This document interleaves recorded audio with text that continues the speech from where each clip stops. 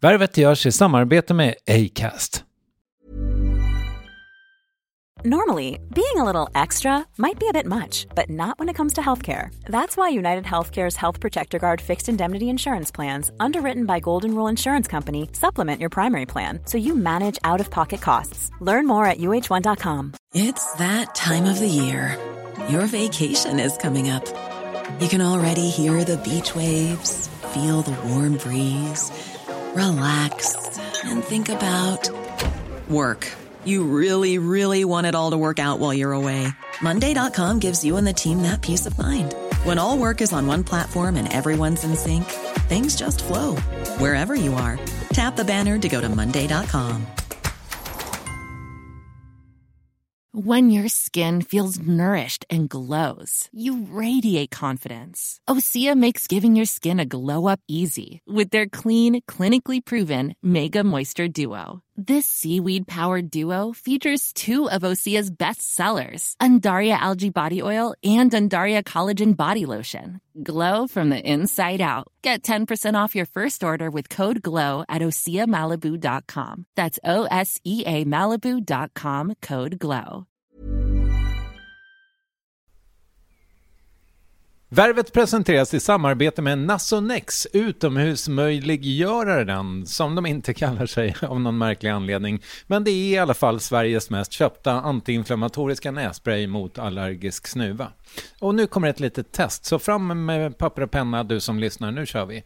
Fråga 1. Vill du vara ute mer i naturen? Fråga 2. Sitter du framför en skärm lite för mycket? Fråga 3. Är du allergisk? Om du har svarat ja på någon av frågorna så tycker jag att du ska bege dig till beanoutsider.se. Jag vill för övrigt poängtera att Nasonex nässpray är ett receptfritt läkemedel från 18 år för behandling av symptom vid säsongsbunden och perenn allergisk snuva. Rådfråga läkare om du är eller tror dig vara gravid eller ammar, eller om du planerar att skaffa barn, har en obehandlad infektion i näsan, nyligen har genomgått en näsoperation eller har en skada i näsan. Får ingen effekt inom 14 dagar eller om du redan använder läkemedel med kortison ska du kontakta läkare. Använd ej mer än 3 månader utan läkarkontakt. Stort tack Nasonex och beanoutsider.se. Värvet sponsras av SAS Eurobonus och SAS Eurobonus Mastercard. Och det här är ett budskap som jag tänker kan vara bra för den som antingen gillar guldkant på till exempel tillvaron eller för den som gillar att slå 2 flugor i en smäll.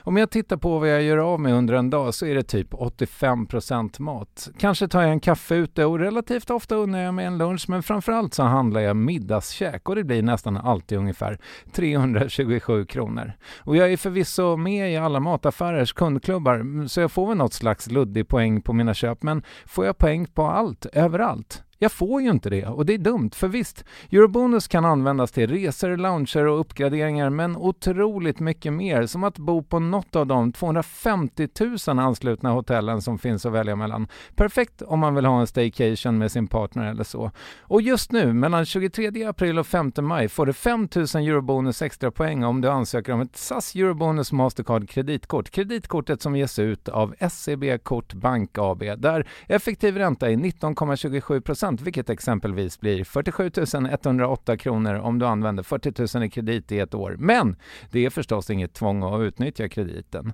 Få poäng på allt överallt och du börjar på saseurobonusmastercard.se. saseurobonusmastercard.se. Tack SAS Eurobonus och SAS Eurobonus Mastercard. Det här är Lale, inspelad i Los Angeles. Vi är en stad full av framgångsrika människor och alla borde vara glada, men den här ensamheten, jag tror det var det som slog mig hårdast när jag såg den hos väldigt så här framgångsrika människor som borde vara glada. Så här, men vänta, du har gjort det här och det här och det här. Och så ser man den här otroliga sorgen. Och för mig kom det blev en sån otrolig chock. Att inte ens på den här platsen där vi får ha så roligt och vi får göra så många saker och alla är så otroligt framgångsrika. Jag menar, var och varannan bil är liksom jättedyr och alla är så här. Men att det är en sån olycka. Så på det sättet så är det en väldigt konstig stad. Jag blev lite discouraged, eller liksom, jag tappade lite modet, eller vad ska jag kalla det för. när jag mötte det, för jag tyckte det var så sorgligt. Det är också, omställningen för mig blir väldigt stor också. För mitt botten har ju varit extremt djupt, liksom, både praktiskt i mitt liv och mitt känsloregister har gått från liksom urfattigdom som jag faktiskt levt i när jag var mindre innan vi kom till Sverige och till det här bo i Hollywood. Så det är svårt för mig att bara se det som är bra. Och jag inser också att egentligen, även om folk låtsas som att de är lyckliga här, så tror jag att de i alla fall känner olyckan omkring dem. I just wanna be successful. I just wanna be successful. I want the money. Ja, välkommen till Värvet och en ny serie. Ja, vi testar att göra något slags, inte en bäst av, utan mer ett slags härligt tema-nummer bara av Värvet. Jag heter Kristoffer Triumf, producent är Klara Wallin och så har vi givetvis Acast med som ett hörn. Och idag ska vi ta en titt på vad jag lärt mig om framgång under årens lopp. För om jag nu genom att intervjua över 400 människor i en podcast har lärt mig någonting om just framgång, så tänker jag att mycket av det ryms i de här minuterna med Lale. Jag levde länge i tron att framgång var lika med lycka. För även om historierna om framgångsrika människor som dör av överdoser eller eget val på annat sätt är ganska vanliga, tänkte min hjärna att de nog trots allt var anomalin. För om framgång inte ger lycka, vad gör det då? Men så här är det. Framgång är inte lycka, det är helt olika grejer. You can't f*** around when you have kids. Right. You can't afford to go into a depression. You can't afford to go eat yourself into a stupor and lay on the floor. You can't do it. The kid needs to be taken care of. Det här är Louis C.K. i en konversation med Mark Maron i den senares podcast WTF. Jag vet att det är lite komplicerat att inspireras av Louis C.K. nu, men det visste vi inget om 2010 när den här intervjun sändes första gången. I suddenly had a reason to earn money that was real. And this whole thing is what really defined the next phase of your creativity. Yeah. Because all these struggles are still real to you. You still eat ice cream. But now I still you do that stuff, but I've learned, and also I started to look at it as a real man does. In other words, instead of going like, I'll have an idea when I have it, and why isn't I getting the gigs, all that kind of stuff, waiting around. I couldn't do it anymore. I had to start going like, okay, what do you want to do? Make plans, make actual plans, and execute them. Have an idea of how you're going to do it. Approach it as a very important thing that you do, and it's your job. Take it really seriously and be dedicated to it, not just in how you feel, but in how you live your life. You can't live like a child anymore. You can't do it anymore. Right. And do it. So that's when I started doing that. And I looked at guys like Carlin and Chris Rock and building a thing from a whole hour from the ground up. How do you do it? There has to be a way. These other people did it. Maybe I can do it. I'd been doing the same fucking absurd 40 minutes. I could never get above 40. Yeah. I was doing the same absurdist, silly 40 minutes of stand-up for a good 15 years. Give or take 25 close minutes. To 20. Yeah, but no, I mean like... give or take 20, 25 minutes. I would kind of switch in and out, but it's the same same backbone, and I hated it. I hated what I was doing. I'd outgrown, but I didn't know how to do anything else. Right. And then the gift of real life hits you in the head, and you realize... I really have to actually try. I actually have to go up on stage and not be afraid of bombing, not because I'm so cool, but because it's my job. It's my responsibility. But also I think... And I need a future as a stand-up. I have a child. Jag spelade klippet för att det förändrade min karriär och det förändrade mig. Det här satte ord på tankar jag hade haft, att jag inte alls bestämde över mitt eget liv egentligen. Och jag hade också fått barn och kanske inte på det där amerikanska sättet behövde finansiera hans utbildning. Men vad blir jag för förälder om jag inte är glad på jobbet? Du har ju liksom alltid hetat Bonnier. Vad liksom kommer med det? Det har präglat mig på väldigt tydliga sätt tycker jag. Därför att jag upplever det som att hela det här privilegiet och den här familjen och allt sånt där, det är som att du ska springa 3000 meter hinder. Och sen så föds du börja springa. Och det går liksom ganska bra. Och sen efter typ, jag vet inte, 100-500 meter och sånt där, så inser du att du fick starta liksom 100 meter före alla andra. Och då från början känns det ju liksom så här, du springer på, det går ju bra liksom. Men sen inser du att alla på läktaren liksom, de bara buar och visslar. För de tycker liksom att du myglar. Och sen ser du liksom att alla de andra löparna, de är ju skitsura. De är liksom, där springer en fuskare där framme. Så här, ja. Och det känns liksom inte bra alls plötsligt. Det känns ju liksom jätteobekvämt. Och sen ska du säga till liksom de där på läktaren så här, men förlåt, det är ju fruktansvärt det här, jag är jätteledsen. Och de är så här, men fan, tror du vi tycker synd om dig? Du fick ju starta 100 meter före alla andra, jävel. Det är ingen synd om dig. Ja, och så springer man, och då tror jag så att sen går i åren när man springer varv efter varv, och sen till slut så har man sprungit så många varv så att antingen så har man ju samma försprång, eller så har andra hunnit upp en, eller jag menar, det liksom har på något vis normaliserats på något. Du kan ju födas att du liksom föds 3 meter före startlinjen, då hinner ingen upp dig. Men i normala fall, som i mitt fall, så är det väl sådär 100 meter före. Och det där är man väldigt medveten om, och jag tror att för min del så skapade det när jag var liten en enorm känsla av skuld. Jag kände mig liksom otroligt, ville be om ursäkt från den 100 meter. Det gick inte, jag kunde inte starta om. Liksom. Det var liksom, jag var född. Och just den där behovet av att kompensera det, be om ursäkt för det, liksom, det tror jag har blivit, för mig så är det nog den drivkraft som fortfarande faktiskt är liksom, få mig att gå upp på morgonen och liksom drivas. Så här som Jonas Bonnier berättar har jag aldrig känt. Jag hade liksom aldrig någonting riktigt gratis, utom möjligen språket. Men jag har alltid velat bli något. Mina kollegor både i tidningsvärlden och senare i reklambranschen hade det ofta lättare för sig än jag, men jag förstod aldrig riktigt varför. Samma sak när jag jobbade med Filip och Fredrik. Det fanns så många begåvade människor kring dem som det lossnat för. Det var som om jag inte hade hittat min grej i livet, och eftersom jag inte visste vart jag skulle hade jag heller ingen förebild. Det var först när jag insåg att jag kanske ändå kunde ha talang för intervjuer och hörde Mark Maron som vi lyssnade på alldeles nyss som jag fick riktning. En som däremot tidigt hade någon att se upp till var Felix Herngren. Min bror har ju alltid varit väldigt, väldigt smart och haft så här 4-8 och sådär. Och jag var inte så snabb i huvudet direkt. Och han var snyggast i Stockholm. Ja, precis. Och han var bra på sporter och han var, ja, det var ju en hemsk situation. Superkänd som typ 17-åring. Ja, precis. Han började med tv väldigt tidigt och så han var snygg, framgångsrik och smart och musikalisk också. Han spelade ju cello och sjöng i Stockholms Gosskör och han var ju ett slags underbarn. Ja, skulle man kunna säga. Ja.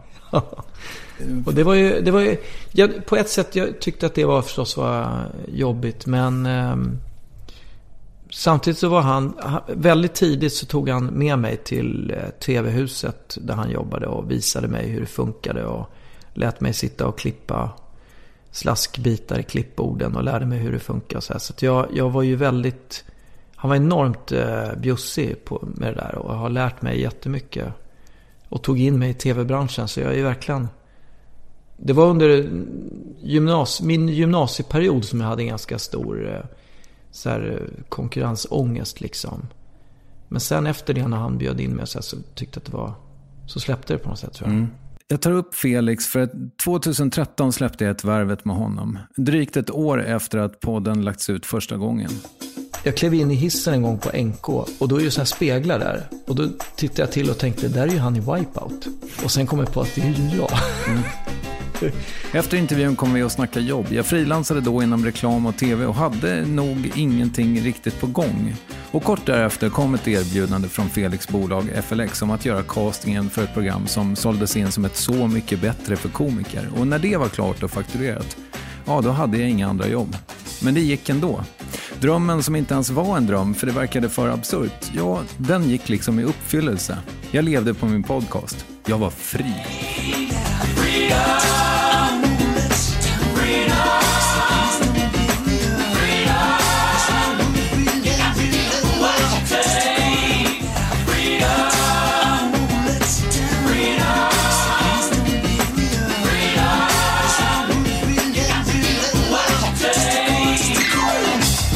När man lyckas med någonting, depressionen som infinner sig efter post-success depression, tror jag det var någon som sa. Det här är artisten Miriam Bryant. Jag har spelat på Ullevi, gästat Håkan Hellström 2 kvällar i rad. Och det känns som att jag har typ blivit framavlad i ett labb. Och min enda typ uppgift i livet var den här helgen typ. Och så var det någon som glömde mörda mig efteråt typ. Så bara får jag fortsätta leva på något vis. Typ så känns det. Det låter så jävla otacksamt när man har fått en av sina största drömmar uppfyllda. Men det är märkligt alltså. Jag känner mig helt tom alltså. Det såg ju helt jävla magiskt ut. Det var verkligen, och jag kan inte fatta hur jag fortfarande kan vara så här trött typ. Och bara, jag vill typ inte duscha så här. För jag blivit helt knäpp liksom. Men ja, och också jag känner mig otroligt otacksam alltså. För att jag är så deppig nu. Fast det är inte det rimligt om det är en sån stor urladdning som det var? Jo, det är det nog. Jag träffar faktiskt helt oplanerat. Idag på gymmet så träffade jag en psykolog som tränar på samma gym som mig. Och det var han som sa till mig att det där är skitvanligt. Alltså om man uppnår någonting stort typ. Det heter ju till och med post-success depression. Okay. Att man blir så här, man bara, jaha, och nu då? Vad fan ska jag nu? Det känner jag också igen, att man... Ja, nu har jag aldrig fått spela med Håkan, men inte vet jag, om jag nu äntligen får köpa den där grejen som jag har längtat efter, eller vad det nu är. Och så gör man det och så bara, nej men vad fan, nu tog det ju slut. Alltså. Ja, det är märkligt att ha mål i livet ens, känns det som. Jag tror att en av de största anledningarna till varför jag ändå på något sätt lyckas hålla huvudet ovanför vattenytan är för att jag aldrig har några mål typ. Eller jag har liksom aldrig några drömmar riktigt på det sättet. Förutom sånt som känns självklart att jag ska göra liksom. Men jag tror mer på att man måste hålla någon form av nyfikenhet vaken och så här, ändra sina mål hela tiden. Och så här, för så fort man är klar så kan man ju lika gärna bara dö, känns det som. Man kan inte bara nöja sig med sin situation liksom. Jag tror att det är extremt vanligt att man är för dålig. Det tror jag vi svenskar är generellt kanske. Eller kanske i hela västvärlden, vad vet jag. Men att man är lite för dålig på tacksamhet. Ja, jag håller inte riktigt med hela vägen. För jag tror att, alltså nu låter det motsägelsefullt bara för det. Men jag är ofta väldigt tacksam för livet. Alltså jag är får ofta nypa mig själv i armen och bara så här, fan, varför får jag göra det här? Vem gav mig rätten att få lov att så här uttrycka mig som jag vill och göra precis det jag på något vis har drömt om eller velat göra när jag var liten och såna grejer. Så jag är ofta tacksam egentligen och ofta överväldigas jag av så här lycka inför livet. Men när det blir så konkret att så här, just den här grejen, om du hade frågat mig när jag var 10 liksom, om vad min högsta dröm är, så hade det varit det som jag fick göra nu i helgen. Och jag hade gett samma svar varje dag i 15 år. Det är så sinnessjukt att man får göra det. Och så kan man inte ens typ... Jag kommer ju förmodligen vara glad för det om ett tag. Men nu så bara känner jag mig som en tonåring som har fått mens typ. Jag förstår att jag är lyckligt lottad. Även i mina mest vilsna perioder har jag haft tak över huvudet, eller möjligheter i alla fall. Men baksidan av frilansandet, vilket jag tänker kommer att bli allt vanligare, är otryggheten och i vissa fall även att inte ha en jävel som förväntar sig att du är någonstans eller gör något alls. Bianca Kronlöf. När jag gick ut Teaterhögskolan så hade jag typ min värsta höst i hela mitt liv. Alltså det var helt jävla fruktansvärt.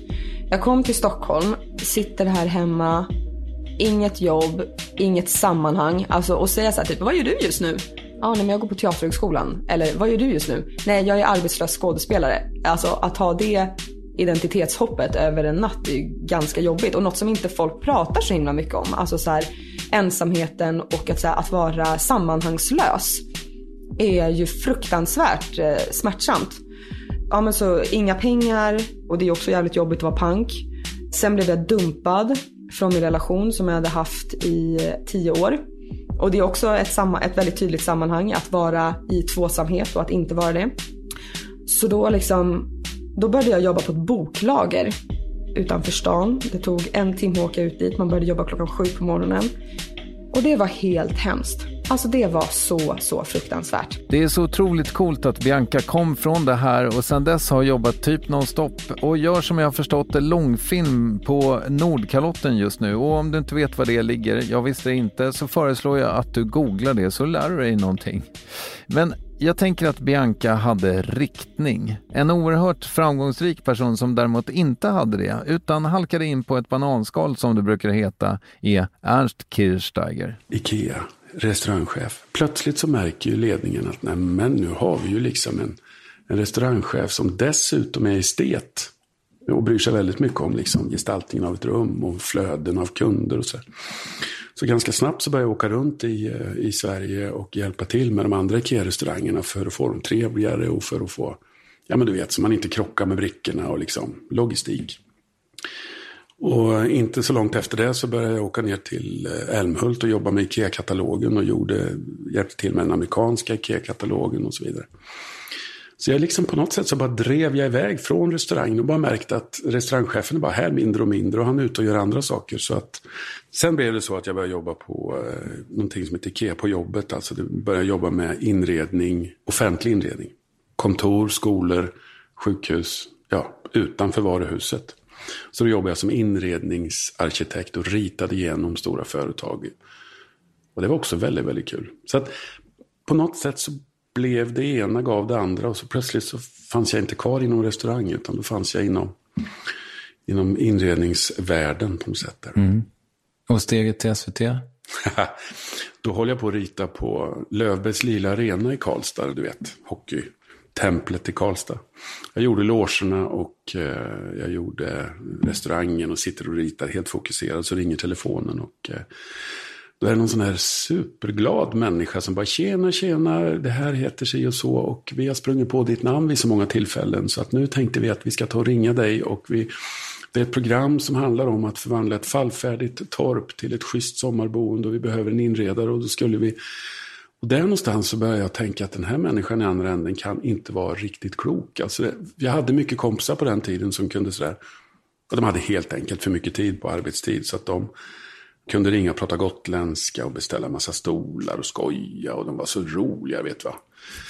Så tänkte jag, nu är det någon som bara driver med mig och säger att jag ska börja jobba med tv och det här är bara skitsnack alltihop. Så jag sa faktiskt bokstavligt talat, det löser sig. Så la jag bara på luren. Jag tänkte det var en jävla obehaglig människa här som försöker säga att jag ska. Men då ringde han upp och det var lite mer sansad och då förklarade han läget och då hamnade jag i det här som ju många människor hamnade i ja och nej-läge. Så här. Då fick jag en fråga. Vi skulle vilja provfilma dig för att vara med i ett program som skulle heta Sommartorpet. Då kan jag säga ärligt till dig att det var så nära att jag tackade nej till det. För att jag har aldrig varit fascinerad av mediet, tv överhuvudtaget innan det. Jag var 42. Jag var 42 år. Det som gjorde att jag tänkte att provfilma. Jag tänkte så här. Undrar hur det ser ut på inspelningsplatsen. Jag tänker så här med lampor och sen gröna sladdar och röda sladdar. Jag var fascinerad av bilden av själva inspelningsplatsen. Och så tänkte jag så här, men fan, en sommar. Hur svårt kan det vara? Det kan bli världens roligaste sommar. Alltså jag hade ett så kort perspektiv. Så då kom man hem och provfilma och det där var ju också så här traumatiskt. Jag kommer ihåg att när jag la på luren så ångrade jag mig nästan att jag hade sagt att han skulle få göra det.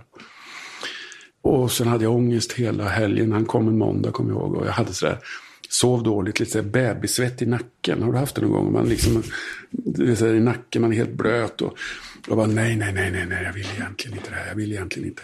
Så ringer det på dörren och då står jag där. Med gigantiska lökringar av ångest under armarna och bara tar in. Och så sliter han fram en liten kamera och säger, ja men det är bra Ernst, du gör någonting så filmar jag. Och jag kunde lika gärna ha fått en dolkstöt. Det var liksom, tänkte så här, nej men lite mer pedagogik. Du kan inte bara säga att jag ska göra något så film. Så jag backar ut i köket, tar tag i min översta kökslåda, stirrar bara rakt in i kameran. Drar lådan ut och in och bara säger att det här är en väldigt bra kökslåda. Det är ungefär vad jag kan åstadkomma. Sen bjuder jag på kaffe och han går hem. Jag tänker, ja, det här blir ju ingenting. Lika skönt är det. Det var verkligen det jag tänkte. Det här var verkligen konstigt alltihopa. Så ringde de senare och det gick väl en vecka. Så ringde de och sa att du Ernst, vi har tittat på det här och vi ser någonting. Jag tänkte, vad ser de? En förintad människa med lökringar under armarna som bara önskar att allt vore över. Så det var ingången till att jag sen började göra Sommartorpet.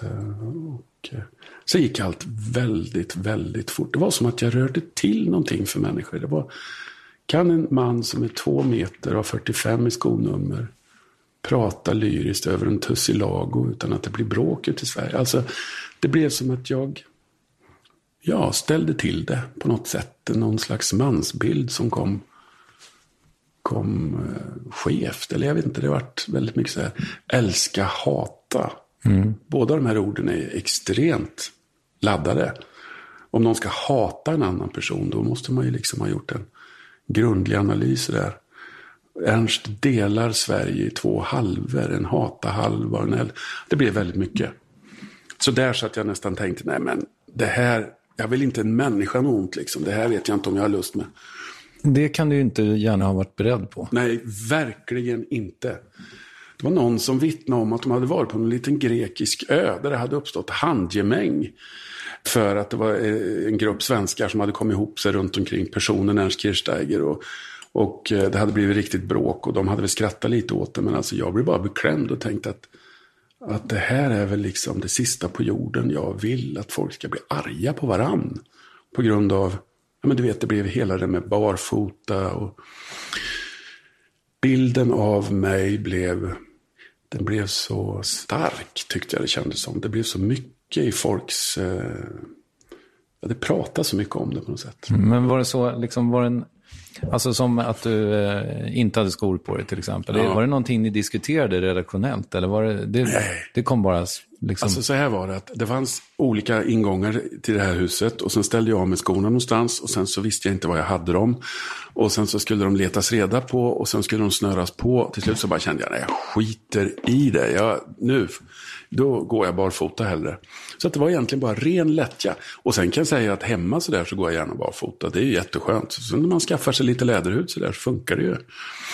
Men att det skulle vara någon gimmick att gå barfota eller någonting, inte alls. Utan det var bara det att jag inte hittar mina skor. Äktheten i den här människan, alltså, jag tror inte att Ernst hade funkat och blivit så folkkär om man inte var så oerhört. Want flexibility? Take yoga. Want flexibility with your health insurance? Check out United Healthcare Insurance Plans. Underwritten by Golden Rule Insurance Company, they offer flexible, budget-friendly medical, dental, and vision coverage that may be right for you. More at uh1.com. It's that time of the year. Your vacation is coming up. You can already hear the beach waves, feel the warm breeze, relax, and think about work. You really, really want it all to work out while you're away. Monday.com gives you and the team that peace of mind. When all work is on one platform and everyone's in sync, things just flow. Wherever you are, tap the banner to go to Monday.com. There's never been a faster or easier way to start your weight loss journey than with PlushCare. PlushCare accepts most insurance plans and gives you online access to board-certified physicians who can prescribe FDA-approved weight loss medications like Wegovy and Zepbound for those who qualify. Take charge of your health and speak with a board-certified physician about a weight loss plan that's right for you. Get started today at plushcare.com/weightloss. That's plushcare.com/weightloss. plushcare.com/weightloss. Grundad. Om jag i början sa att framgång och lycka inte är samma sak, så tänker jag att vi på ett oerhört sorgligt sätt fått det bekräftat i år. När jag ser tillbaka så tänker jag, fan, det har gått på ett snöre alltså.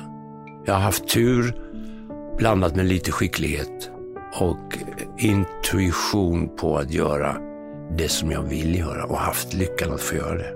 Det är inte alla som har det. Det här är Tommy Körberg. Och sluppit den där pressen. Jag bara tänker på vissa unga stjärnor som går bort i förtid. Man bokar inte 900 gig på 8 år för en ung man. Du tänker på Avicii? Ja. Tim. Ja, nej, det där var väldigt olyckligt, måste jag säga. Men den pressen där, alltså det är klart, i London var det ju en sån press. Men då, man har ju understudies. Det har man ju inte i hans bransch. Nej, det går inte. Och så mycket folk som är beroende av en. Om inte jag jobbar så får inte de något jobb. Det är inget bra. Men de sista 2 åren så spelade han väl inte live ändå? Nej, men han hade det satt djupt i honom, tror jag. Han var inte alls tillfreds med livet. Han försökte göra allt. Han citerade mig till och med Carl Jung helt plötsligt. Jung is the king. Oj, tänkte jag. Jag är inte den som drabbade mig, jag är den jag väljer att bli, sa han. Jag tror inte han läste de raderna.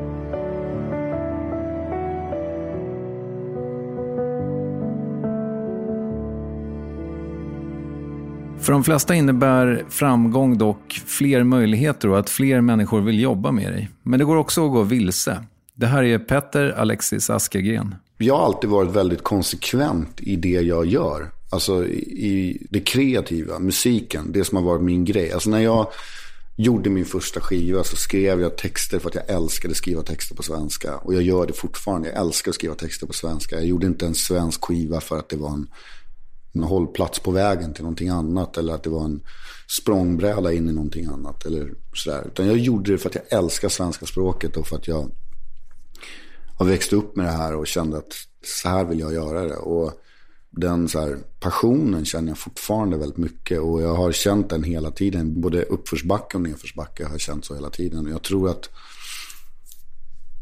jag har försökt några gånger i min karriär göra musik för att tillfredsställa lyssnare. Och då har jag märkt att jag har totalt tappat det. Och det har bara blivit skit. Alltså det här att man tänker så här, nu ska jag göra en hit för att det ska gå bra. Det blir oftast bara väldigt fel. Och som du har gett ut? Ja. Kan du ge några exempel? En låt som ligger på min 3:e skiva som heter Ayo tycker jag är en sån låt. Där vi liksom på något sätt försökte ta in alla ingredienser som man tänkte så här. Det var för att jag hade den här enorma prestationsångesten av följa upp Bananrepubliken som var en sån här mega skiva och supersuccé. Så jag hade väldigt mycket press på mig liksom och sådär.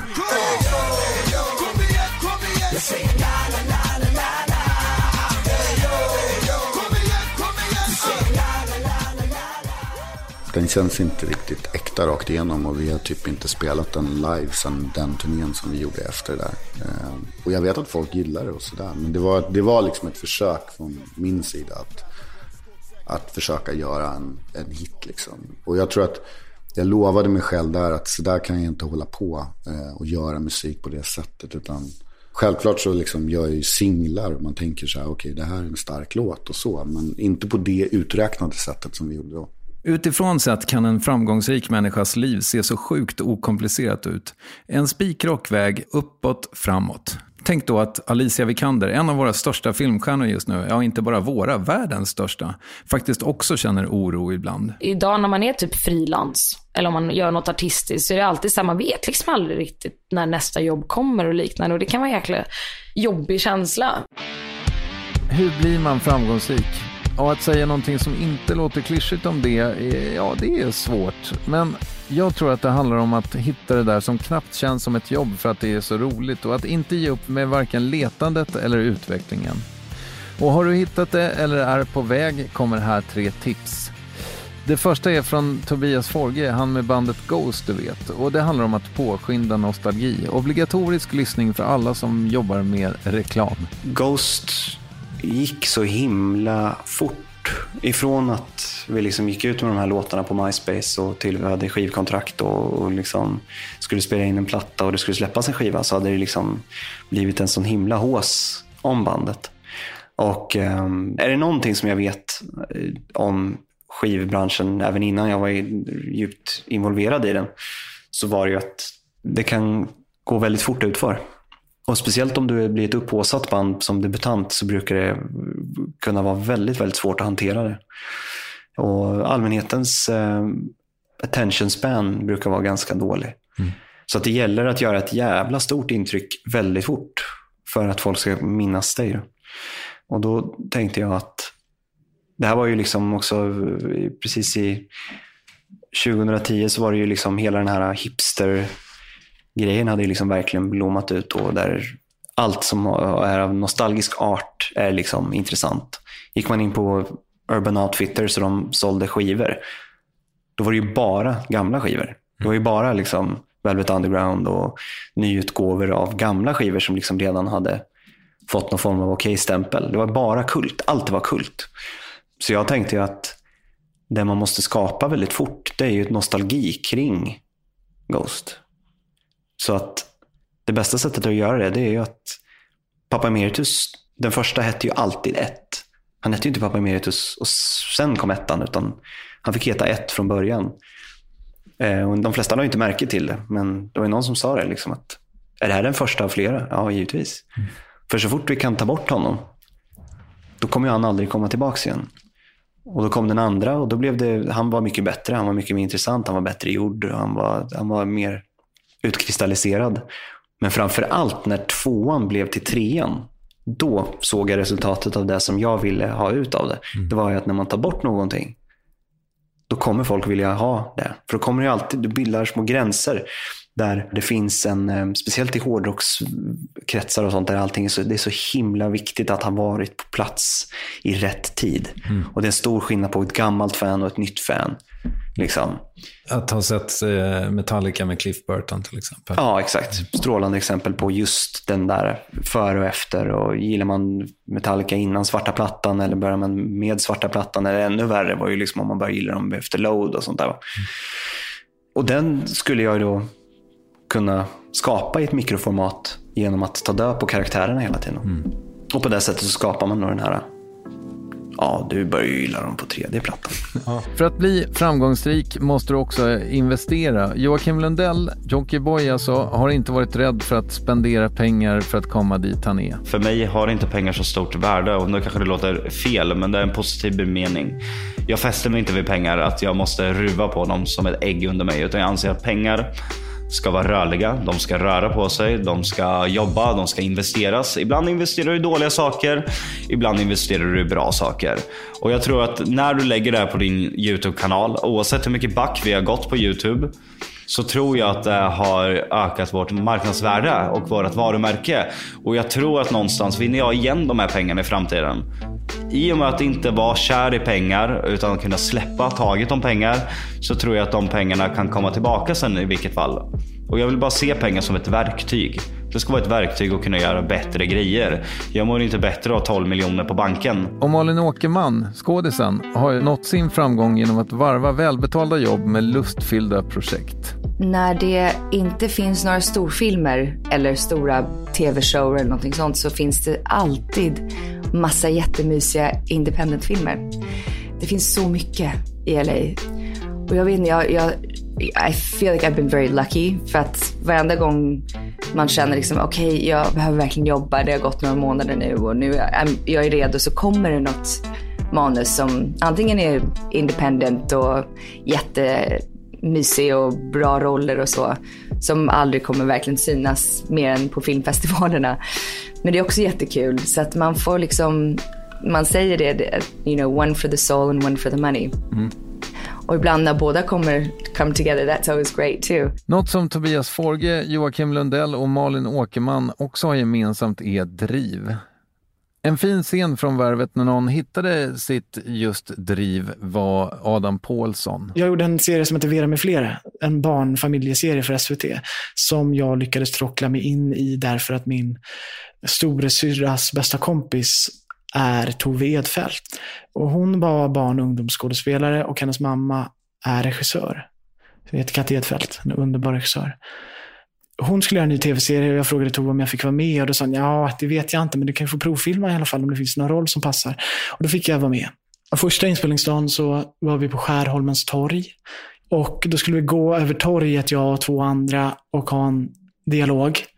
Och mitt i den där dialogen, jag var ju rätt nervös och spänd och så tyckte jag att jag var dålig liksom. Jag tyckte jag sa en replik fel eller någonting, så jag bröt tagningen mitt i. Och då sprang Katti fram till mig och sa, vad håller du på med? Ja, nej, det var inget bra. Det var skitbra, du kan inte bestämma, du kan inte bryta en tagning, Adam. Nej, men vadå? Jag var inget bra. Vet du vad? Du får aldrig bryta en tagning. Du får göra klart tagningen och sen kommer du till mig om det är någonting som du känner att det där var inget bra, det där var inget bra. Så pratar vi om det, så kan vi ta en till, men du kan inte bryta tagningen. Ja, okej, liksom. Och sen dess har du inte brutit en tagning? Nej, det har jag nog inte gjort. Och det var massa sådana här basic grejer som att du får inte titta in i kameran. Ja, men du vet, sådana här super 1A-grejer som jag inte hade en aning om. Och jag fick en sån jävla kick av att bli tagen på allvar.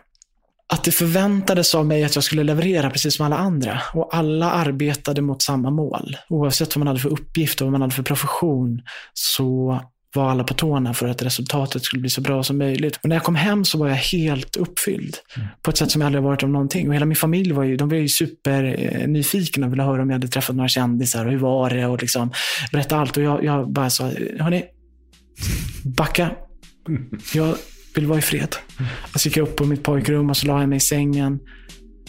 Och så bad jag till Gud faktiskt och sa att snälla låt mig få ägna mig åt detta i resten av mitt liv. Då är jag nöjd. Jag skulle helt enkelt bara in i detta.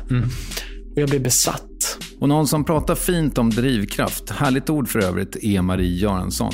Så här säger hon i söndagsintervjun i P1 med Martin Wiklin, som får avsluta detta första temaavsnitt av Värvet och framgången. Jag var nog väl 6-7 år. Vi var på landet och alla kusiner, och så hade vi granne med en bondgård. Och så hade de ordnat då, min pappa och min mormor, att vi skulle få hoppa.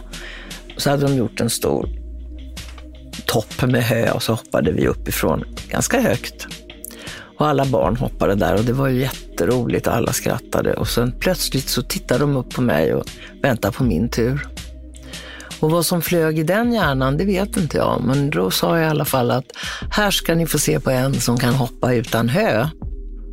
Och så hoppar jag bredvid hö. Alltså det är så genomkorkat, va? Och bryter båda fötterna. Och gick hela sommaren, och de var ju vansinniga på mig. Men jag vet inte vad som hände. Jag ville ha att jag ville göra något speciellt. Du ville bjuda på något oförglömligt. Ja, alltså något som var, men det var ju inte genomtänkt. Det var bara en impuls, va, som kom genom den där lilla flickkroppen. Och den impulsen, det var väl den som fick mig vidare till teatern sen, tror jag. Stort tack för att du lyssnade. Glöm nu inte att följa Värvet i sociala medier, Facebook och Instagram till exempel, för en massa härligt kring den här podden som ju är min största bedrift professionellt. Kram och tack så mycket. Hej! I want the money, money in the cars, cars in the clothes. I suppose I just wanna be successful. I just wanna be successful. I just wanna be successful. Planning for your next trip? Elevate your travel style with Quince. Quince has all the jet-setting essentials you'll want for your next getaway, like European linen, premium luggage options, buttery soft Italian leather bags, and so much more. And is all priced at 50 to 80% less than similar brands. Plus, Quince only works with factories that use safe and ethical manufacturing practices. Pack your bags with high-quality essentials you'll be wearing for vacations to come with Quince. Go to quince.com/pack for free shipping and 365-day returns.